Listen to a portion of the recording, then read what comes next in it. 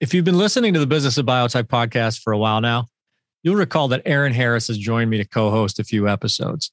Erin's my friend, colleague, and chief editor over at CellandGene.com, and she just recently launched a podcast of her own. It's aptly named Cell and Gene, the podcast. And if you're working in the cell and gene space, you should give it a listen. It's a collection of interviews with the industry and academic leaders moving the space forward. And you can find it at CellandGene.com or anywhere you listen to podcasts. Cell and Gene, the podcast. Check it out.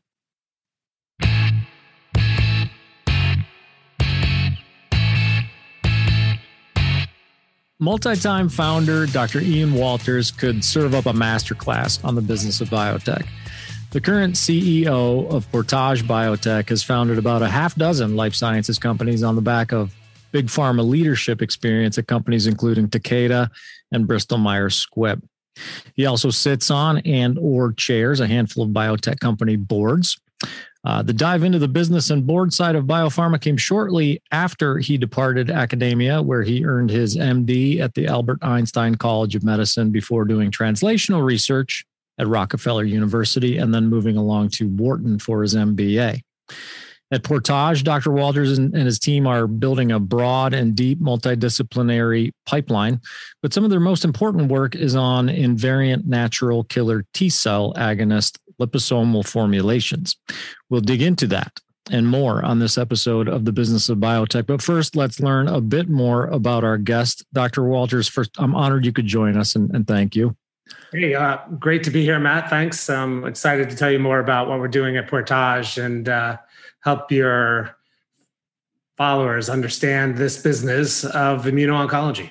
Yeah, well, I'm looking forward to the conversation too. But before we dig into the nuts and bolts of the conversation about Portage, our mutual friend and colleague, Alan Shaw, has told me a little bit about you. And among other things, he tells me that you are a more than proficient drummer. And he also tells me that I believe he told me that your son holds the distinction of hitting the longest home run in Little League. I don't know if it's Little League World Series history. Am I getting that right, or am I complete? Are my wires completely crossed? Yeah, when I'm not developing drugs, I'm in the backyard throwing BP. I got two boys playing baseball, and we were lucky. Our team won the state and went to the divisionals in the Little League World Series. And my son hit one over the trees. And the interview afterwards, they said he hit it halfway to Miami. Wow. It was quite an experience for a 12-year-old to have in his lifetime, efficiently captured by ESPN in every angle and broadcast online. So if you search up Dustin Walters Little League, you'll see the video on the Little League website. Yeah. Well, I'm definitely going to do that. Son, so thanks super for acknowledging that and acknowledging all the hours that I spend throwing balls in the backyard. Throwing balls to the point that your the arm is too sore to go in and practice your drums. You're a drummer as well. That's true. Yeah. I came from a background where I grew up working on cars, so I didn't really have any role models in the science or medicine fields. And I had played a lot of music. I got accepted to Juilliard. And of course, my parents said, no pressure, we'll support you if you want to be a musician. Of course, we'd love it if you became a doctor.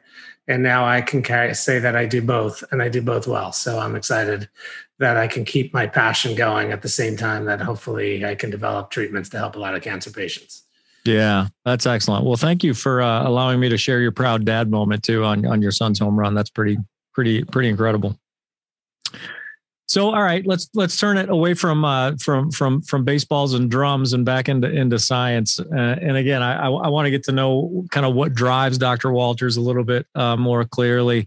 Your background is, it's comprehensive, right? You've got business chops, clinical experience, biotech expertise. You're a trained MD, PhD, MBA.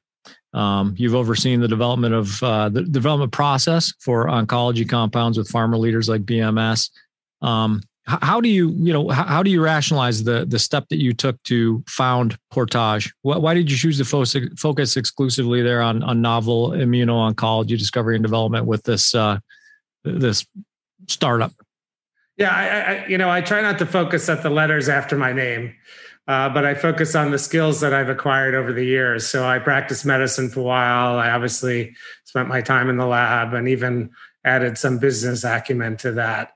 And it's really how I combine those three different disciplines to try to accelerate the development of new treatments. And I think you recall, and you've said that I've spent 7 years at Bristol Myers, and being there, you really helped me develop my kind of own interests in a couple of ways. One, you can see what the I don't want to say unlimited, but what you can achieve in a situation where you have plenty of resource. We had essentially acquired products from a small biotech company, so we didn't discover them. But we put the full resource and knowledge base of a big international pharma company behind them, brought them to market in record speed, and we essentially changed the whole landscape for the treatment of oncology. So in the past, most companies were focused on attacking the tumor, and when you do that, you would be excited if you could improve survival by a couple months, because that was meaningful. What happened when we shifted our focus from the tumor to the immune system, we saw that if we could get the immune system to recognize the cancer, we could get patients to survive for years and in fact be cured. And we tended to be less toxic. So that really changed our expectation.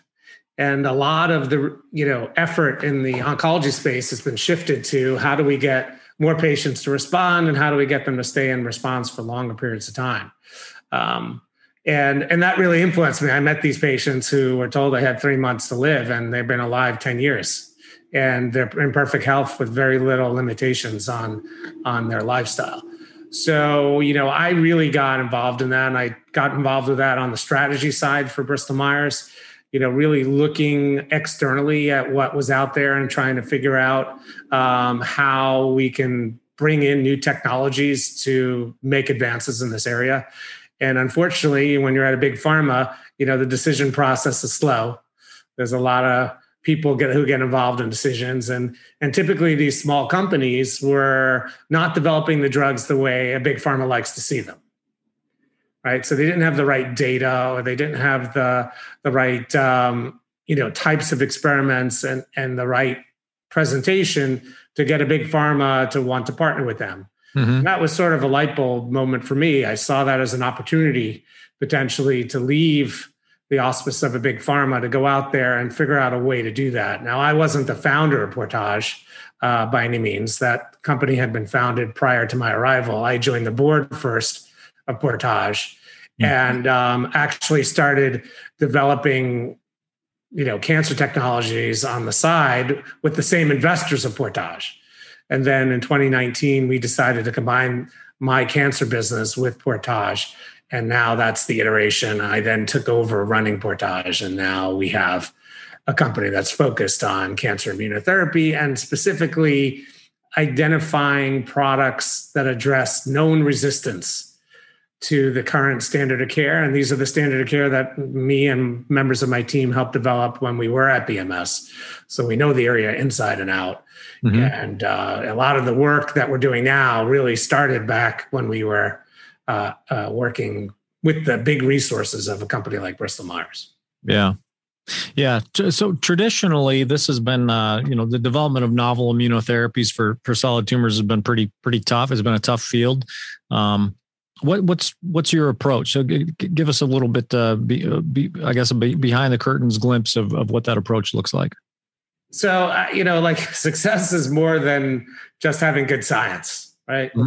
So, there's a lot of people doing work in this area. And part of what we have really tried to do is to identify promising areas and really figure out from a strategic perspective what's needed to really de-risk and to understand these things first in animals, then in humans, and what experiments are needed to really attract the interest of big pharma.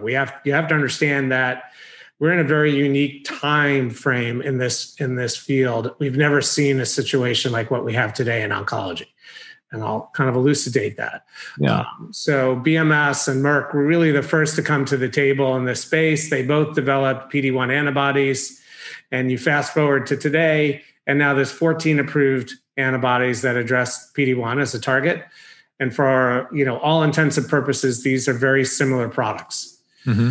So you have 14 drugs by all the major players in this space that are not very well differentiated from each other. Yeah. The only way that these big companies can differentiate is by developing a novel combination. So this is an interesting kind of dilemma for the industry, right? Because these drugs are starting to become more like a commodity, with lack of differentiation. We've always had to develop drugs that were either safer or more effective. And in this case, you have 14 very similar drugs. So, I view that as a business opportunity, right? The companies need to differentiate. They need to define combinations that could help them differentiate their product over one of the competitors. And, I really set out with our team to try to identify compounds that could do that. And one of the nice things about being some of the pioneers in this space is that we know a lot of the players. Mm-hmm. So we know that, all the people, well, a lot of the people at the companies that could partner with us or could acquire these technologies. We know the people in the academic space that are doing the work on the science. And it allows us to, try to pre-vet or pre-understand what the bar and the hurdle is. So we have a pretty good sense of what we need to achieve. We have a really good understanding of the science from our work. We have a good understanding of what all the competition's doing. And the idea is that, we want to go out and build a pipeline of products that could be best in class or first in class in this space, where we know how to develop them and what hurdles we need to achieve. And if we can achieve that, then we want to kill it as quickly as possible, because we don't want to get into expensive development when there's a very low probability of success. Right. So we have this, mantra, which is, we're not doing glorified science experiments. We're doing experiments we know are going to contribute to helping people make decisions about the future of these mechanisms and these products that are going to help us gain the confidence of potential pharma partners. And then, then you put the process in place to execute and to execute upon that. And we're in a very unique position. Over the past 5 or 6 years now, we've built a rather large pipeline for a company of our size with very diverse products and technologies. And, we have the opportunity in the next, 2 years to turn over some of these cards, to get some of these data reads, and to hopefully, build upon our early success in starting a company called Biohaven. I don't know if you're familiar with that company, but that was one of the original successes of Portage, where we, started a company. We guided them through the process of development. That company was the second largest IPO in the year 2017, is now a $6 billion plus company with a commercial product. And we were able to kind of distribute that value creation to our shareholders. Yeah. So I think, with the pipeline that we have now, we have multiple chances to do that again in the oncology space. Yeah. You mentioned the diversity of that pipeline, the breadth and depth of it. Was that strategic? And were there any, so two-part question, was that strategic, and were there any sort of guardrails or limitations coming in that you wanted to maintain, or was it just the breadth and depth of that pipeline sort of a result of not having parameters around what you were setting out to do? Yeah, well, it was certainly nice to be constrained in doing this, right? Like the constraints we had when we were at BMS and our other companies that we've all worked at. Mm-hmm. So we started with a blank space, I think, but we had clear parameters of where we thought the unmet needs were and what we thought the areas of opportunity. So we mentioned earlier resistance. So we're not looking at everything in the oncology space, and we're not looking at everything in the immuno-oncology space. We're looking at what we learned over the years contribute to the mechanisms why certain people don't respond to the existing drugs. Mm-hmm. And they really fall into 2 or 3 mechanistic buckets, right? Either tumors are cold, immunologically cold, meaning they don't have an existing immune response. So you need to make sure that you can generate an immune response in a tumor that doesn't have one already. So that's a key mechanism. And that involves immune priming and antigen presentation and things like that. We also know that tumors exist in an organ. And that organ has what we call a tumor microenvironment. And many times in that microenvironment are the hostile players that keep the immune cells out and prevent them from killing cancer. So you have to fix the immune microenvironment and in the tumor. And lastly is, an immune cell is designed to remove and to attack things that are foreign to the body.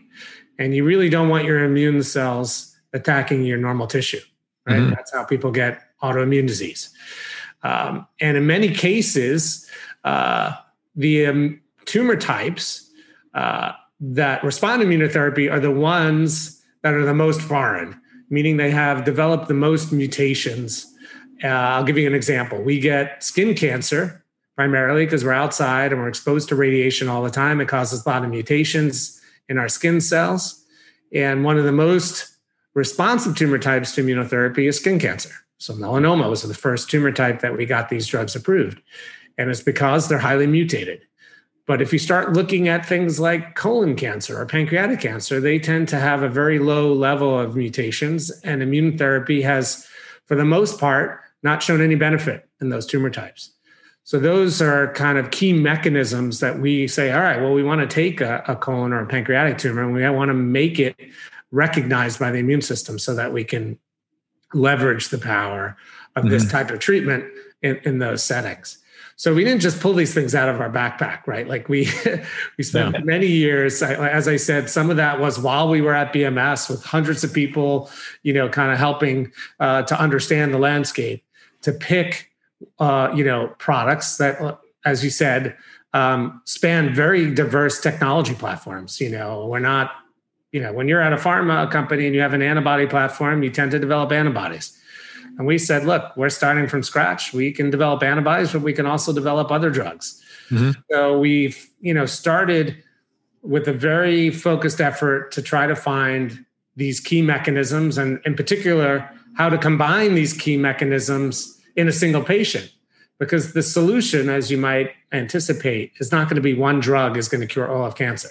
Right. It's going to be a series of products given in combination, addressing these key mechanisms that really give the most patients the ability to hopefully have a long-term response. And that's really what the goal is, really long-term response, off of treatment, which, we think will translate into effective cures. That's I really appreciate that explanation, Dr. Walters, and it's the sort of the simplification of the construct of the company for me. And I'm going to take that simplification one step further because that's what I tend to do, think simply. And I'm just going to throw the observation out there that if I begin a factory with a blank slate and I determine that I want to make 4, 5, 6, 8 different parts in that factory. I create for myself a manufacturing challenge in that I need to have the equipment and infrastructure and personnel to create 4, 5, 6, 8 different parts within that factory. So it's much the same when you have a wide open, broad, diverse pipeline of candidates. What's what manufacturing challenges did you encounter from the get-go, and how are you addressing them with such diversity, not being a one-trick pony? Clearly manufacturing is very complex. It's a regulated field. And, very early on, we made a strategic decision that it doesn't make sense for us to build that capacity internally. Mm-hmm. Right? It's just too complicated. That being said, there are many, many different groups that you can partner with and create strategic relationships where you can accomplish your goals of making high quality products without building that infrastructure. And that's the decision that we made. And and just like you said, there's different expertise even to oversee these contract manufacturers that are needed for somebody to make an antibody versus a small molecule versus a particle, right? And one of the things that we didn't really talk about in our model, and it was something very influenced by one of my previous companies, which you mentioned, which was Millennium. It was acquired by Takeda after I left. But the guys who started Millennium and who I worked with started Third Rock Ventures. And if you're a biotechy, you know Third Rock has been extremely successful at building companies. And one of the ways that contributes to their success is their broad network of very senior people. Mm-hmm. And, that's something that I admired and I brought to the table in this venture, which is make sure that we have access to the best talent and the best people in every discipline.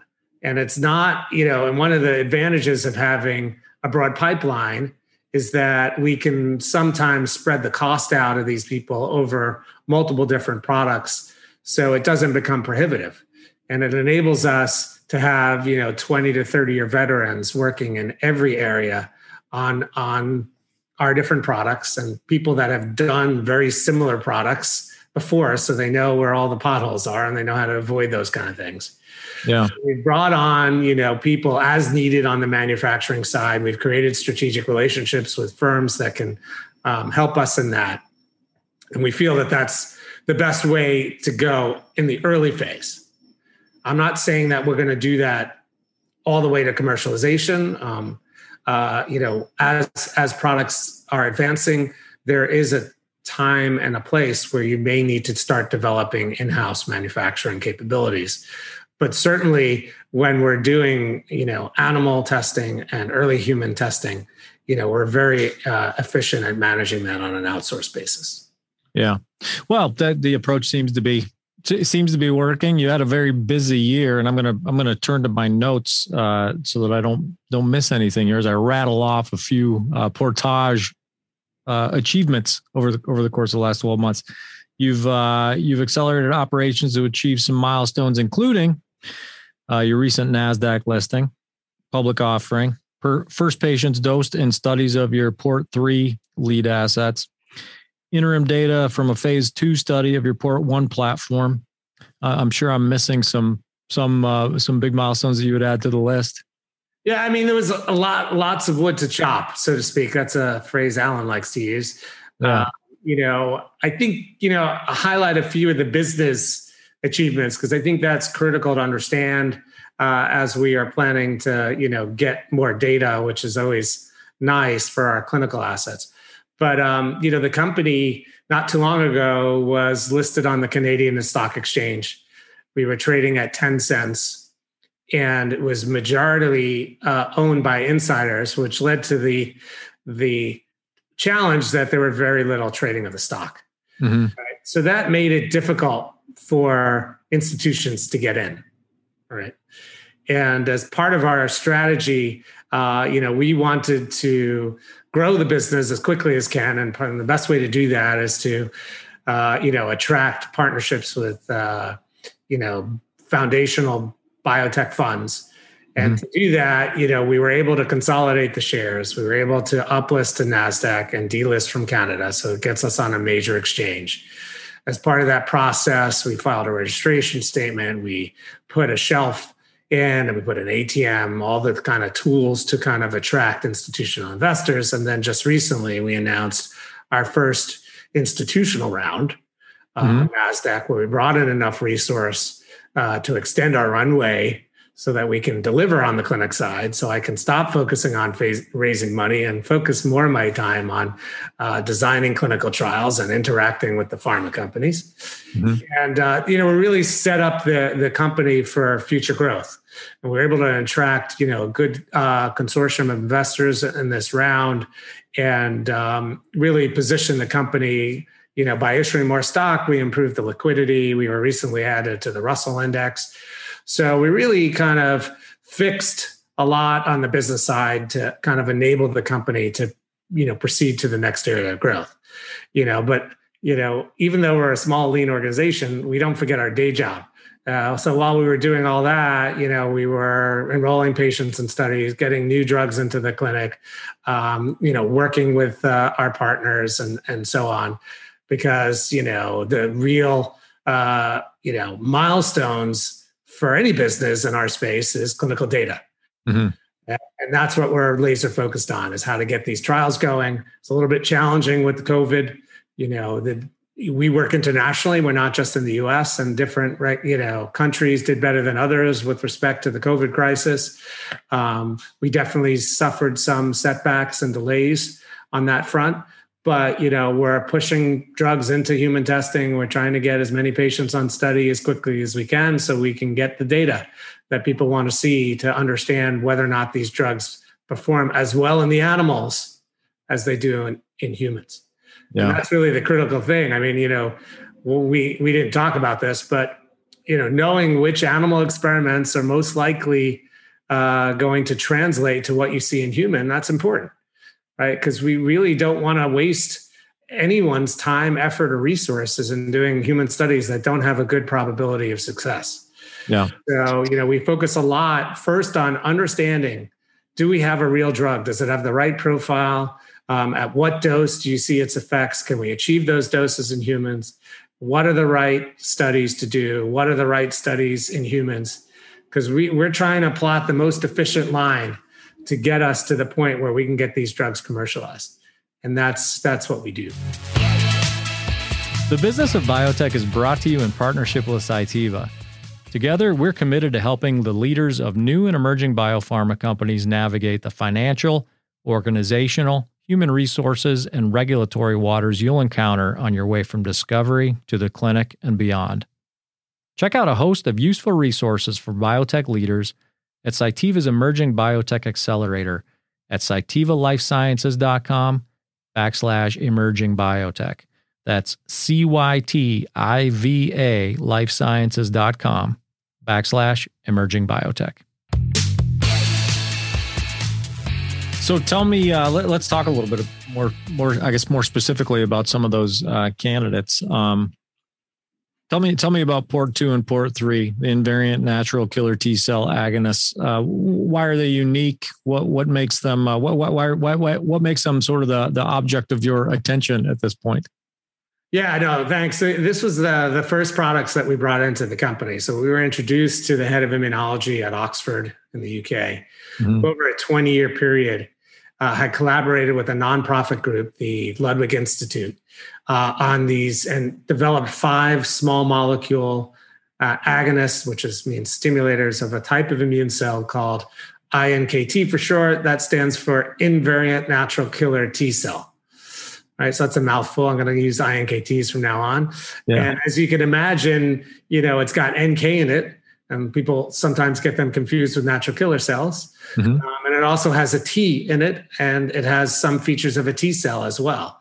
So it's this interesting cell type that bridges both 2 arms of the immune system that we think are very important in fighting cancer. The NK part, which is sort of the innate or the first line of defense against cancer, meaning that, these cells can directly kill cancer. They sit in your tissue. They're out there surveilling the body for cancer. I'll give you an example.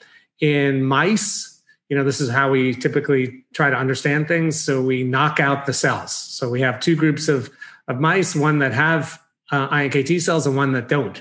Mm-hmm. And then you give it a cancer challenge. And the animals that don't have these cells develop cancer, and the ones that do, don't, right? So it tells you that these cells are pretty important, right? They're out there surveilling the body for cancer, and they're able to kind of clear a cancer challenge. Yeah. So you have that kind of, which is the innate part of the immune system, right? They sit in the tissue, they monitor for abnormal cells. But what's also very interesting is they work to drive an adaptive immune response as well.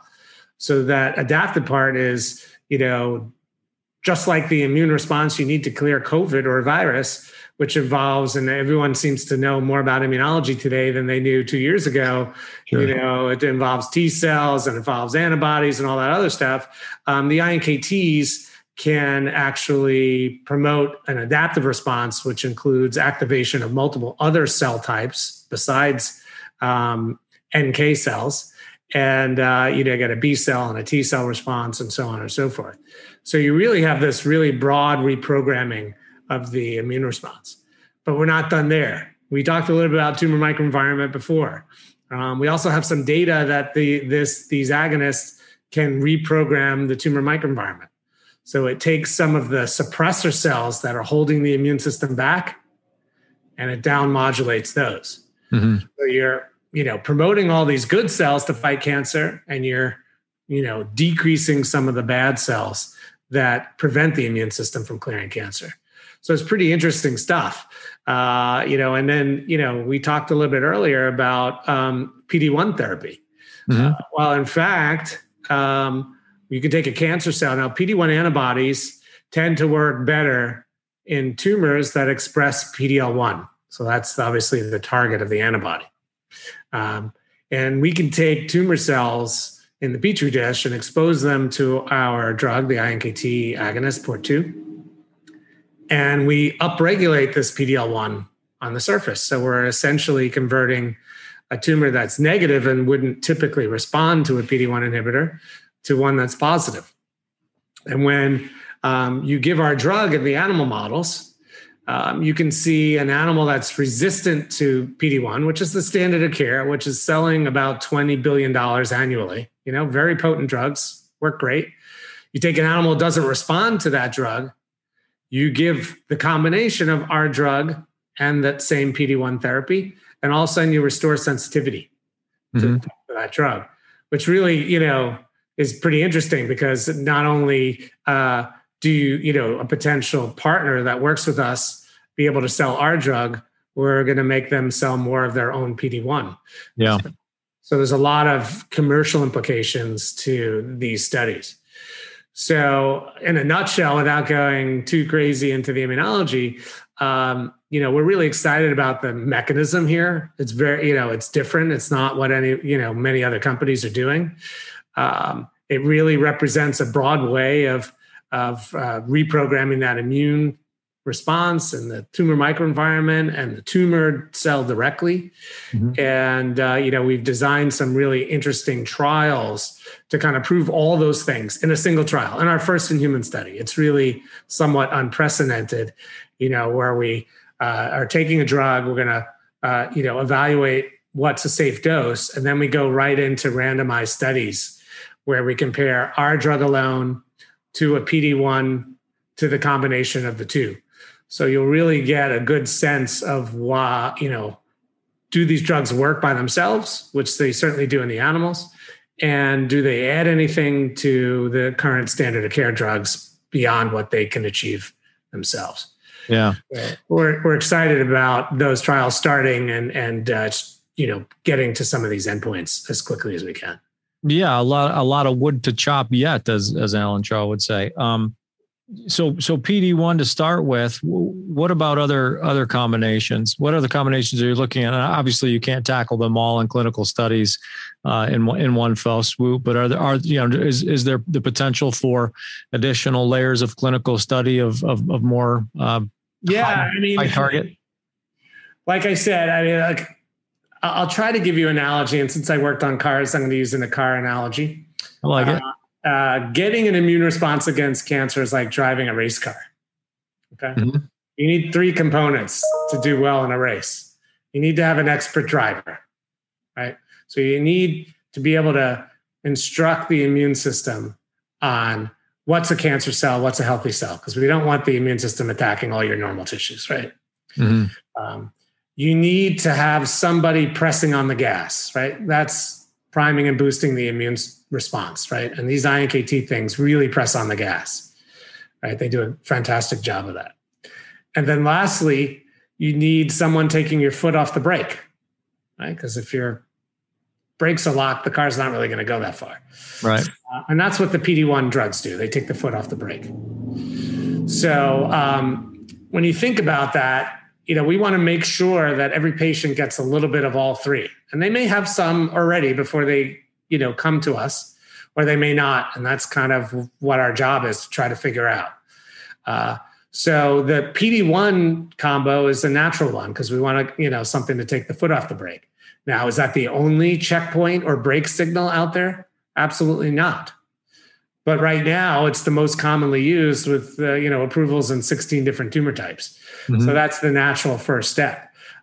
We're clearly interested in studying combinations with other things that remove the brake signal. as far as the expert driver, right? So we didn't really talk about port 3, but port 3 is a unique co-formulation of our iNKT agonist, the same one in port 2, with the tumor antigen, right? So the tumor antigen is a way of kind of steering the immune system on what it should attack and what it should leave alone. So we have that combination in a single product. That's part of port 3, and we started that clinical trial, and we were really lucky to receive a grant from the EU to develop that product. So it's a kind of, a neat way to develop multiple products. We picked our antigen as NY-ESO-1. I don't know if you've heard of that antigen. It's a cancer testis antigen. It's expressed in a whole bunch of different tumor types. We have IP against that antigen and all the other known antigens too. So if we see proof of concept with that product, we can go and quickly put 4 or 5 more new products into the clinic with different antigens. Yeah.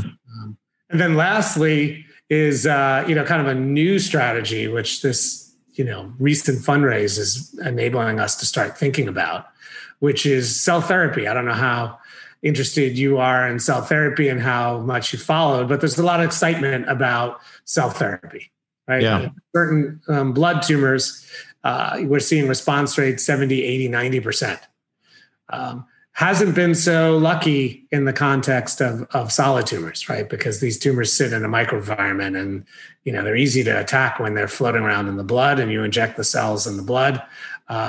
Harder when they have to get into an organ and fight the cancer.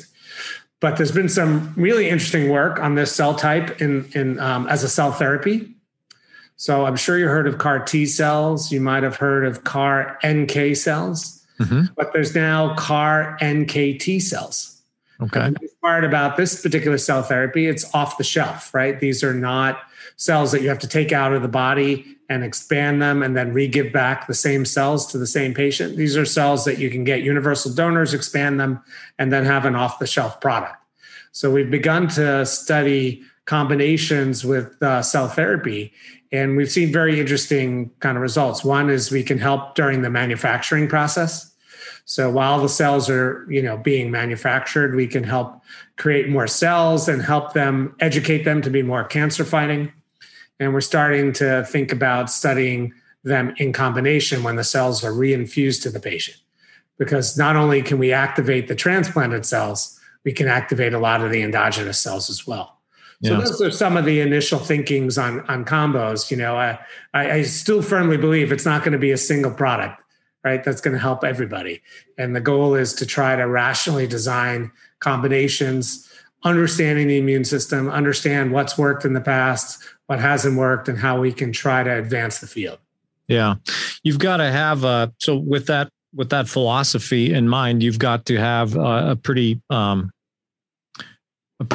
strong level of confidence, I would say. I'm assuming in your ability to make good calls on winners and potential losers. I would think anyway. So tell me about that. What goes into Dr. Ian Walters' thought process around, okay, here's a combination that I think we should invest our hard-earned resources in. Here's a combination that perhaps I wouldn't touch with a 10-foot pole.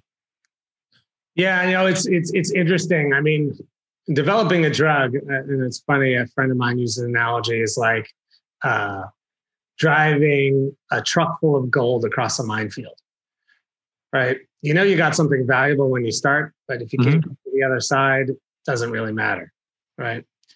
And, our team, has been involved in a lot of drugs.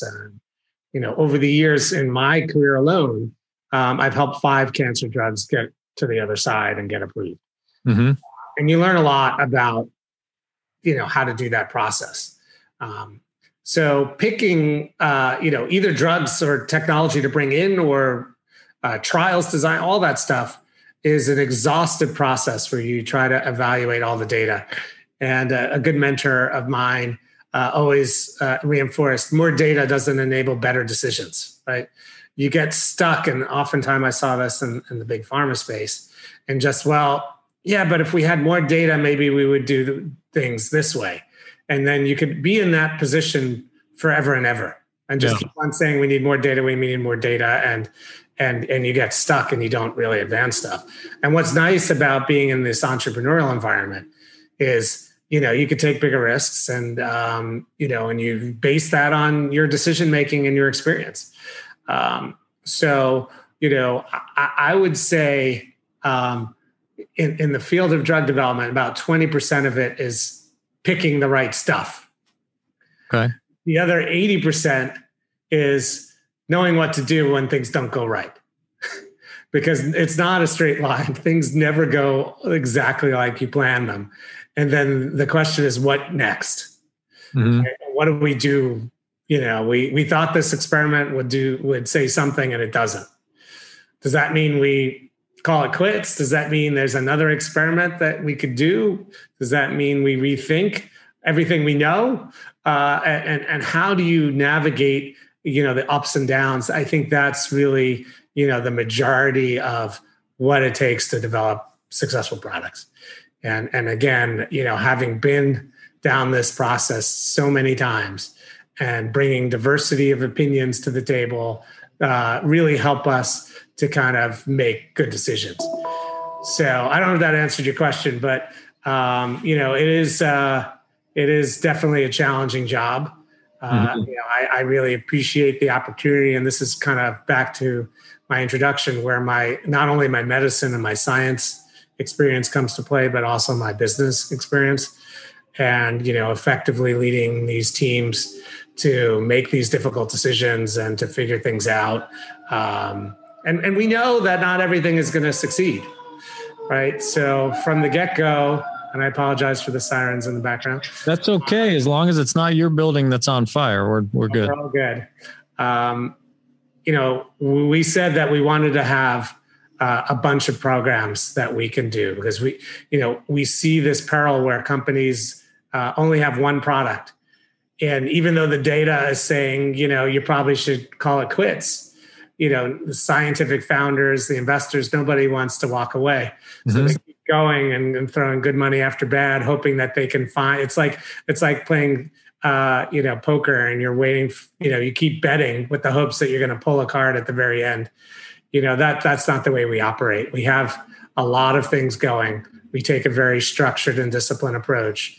And if we can't, and we think that the probability is very low that, a given product or strategies to succeed, we'll try to monetize it, but we're not going to put our resources towards that. We're going to focus our resources where we think we have the highest probability and chance of success. Yeah. And if the gold, the truck full of gold taps a mine along the way, you get out of the truck and scoop up what you can and figure out what's next. Absolutely. I don't know if that's an accurate, parallel with that analogy. It is. I mean, like I said, it is a difficult business, right? I mean, if you look at the pure stats on developing drugs, I think 1 in 10,000 succeed. The average cost is $2 billion to develop a drug. This is a high risk, high reward business. And, there's a lot of people that made money on biotech companies. Yeah. If you can discharge risk efficiently and, you can minimize the amount of money that you're putting at risk at any one point until you have more confidence, which is what we do, with these early experiments. And then you're really, then focusing the larger investment on things that have a much higher probability of success. And we don't need everything to succeed for our investors to make money, right? So, we think we're in a good business, and we think we have developed a good strategy to return, money to our investors. And we've shown that we can do that again with companies like Biohaven. Mm-hmm. We can do it again. Excellent. Well, we're running short on time here, Dr. Walters, but before I let you go, I do want to give you an opportunity to just give me an update on what we can expect to see next out of Portage. If there are anything newsworthy coming up, or any points you'd like to bring up that we should be looking out for. Yeah. So, look, I think Portage today is a lot different than Portage even 6 or 8 months ago. So we're now, NASDAQ listed company with institutional backing with 2 years of runway in the bank. which will enable us to take advantage of the pipeline we built and the experience of our team in doing this. So I think we're in a unique position right now where with our diverse pipeline, and we didn't even get to talk about things beyond port 2 and 3. I know. Yeah. Many other ports and other technologies, maybe for another time. Yes. Well, I was just thinking that, as you know, Alan is a regular guest of mine on this podcast. He comes on quite frequently. Between he and you, a part 2 is certainly in the works. Great. Yeah, no, Alan has made a huge contribution to our success.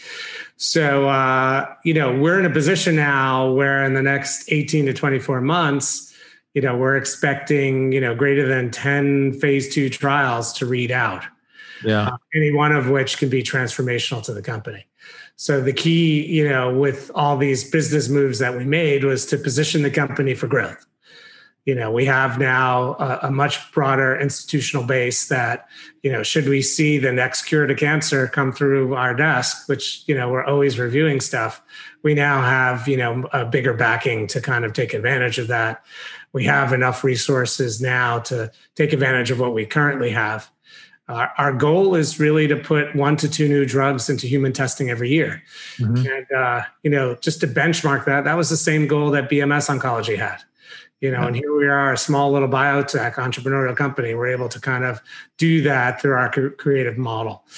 So, as far as looking forward, stay tuned, look at all the oncology meetings. We should be there with our data, with our products. We continue to meet with pharma partners and other strategic partners to kind of advance our mission. We continue to evaluate new products and the hope that we can make a dent in this space. I mean, everybody's been touched by cancer. We're reminded every day. I just went to a funeral last week of, a friend who my age, young kids who's dying, which reminds me my work is not done.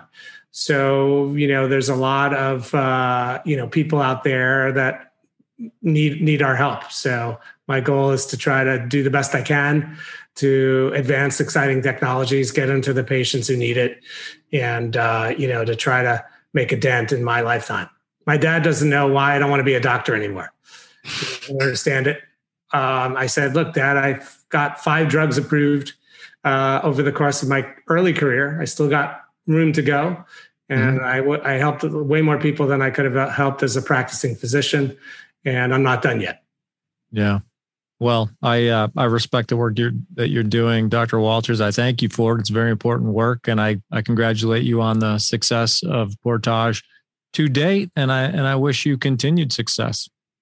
Thank you very much. I encourage anybody, if they want to learn more about the company, to view our website. It's www.portagebiotech.com, and certainly reach out on any of our social channels. Excellent. So that's Portage Biotech CEO, Dr. Ian Walters. I'm Matt Pillar, and this is The Business of Biotech. We're produced by Bioprocess Online in association with Cytiva. Check out Cytiva at cytivalifesciences.com/emerging biotech. Check us out at bioprocessonline.com, where I'd be ecstatic if you'd subscribe to my newsletter. And finally, if you like what you heard here today, subscribe to the podcast, give us 5 stars, and thank you for listening.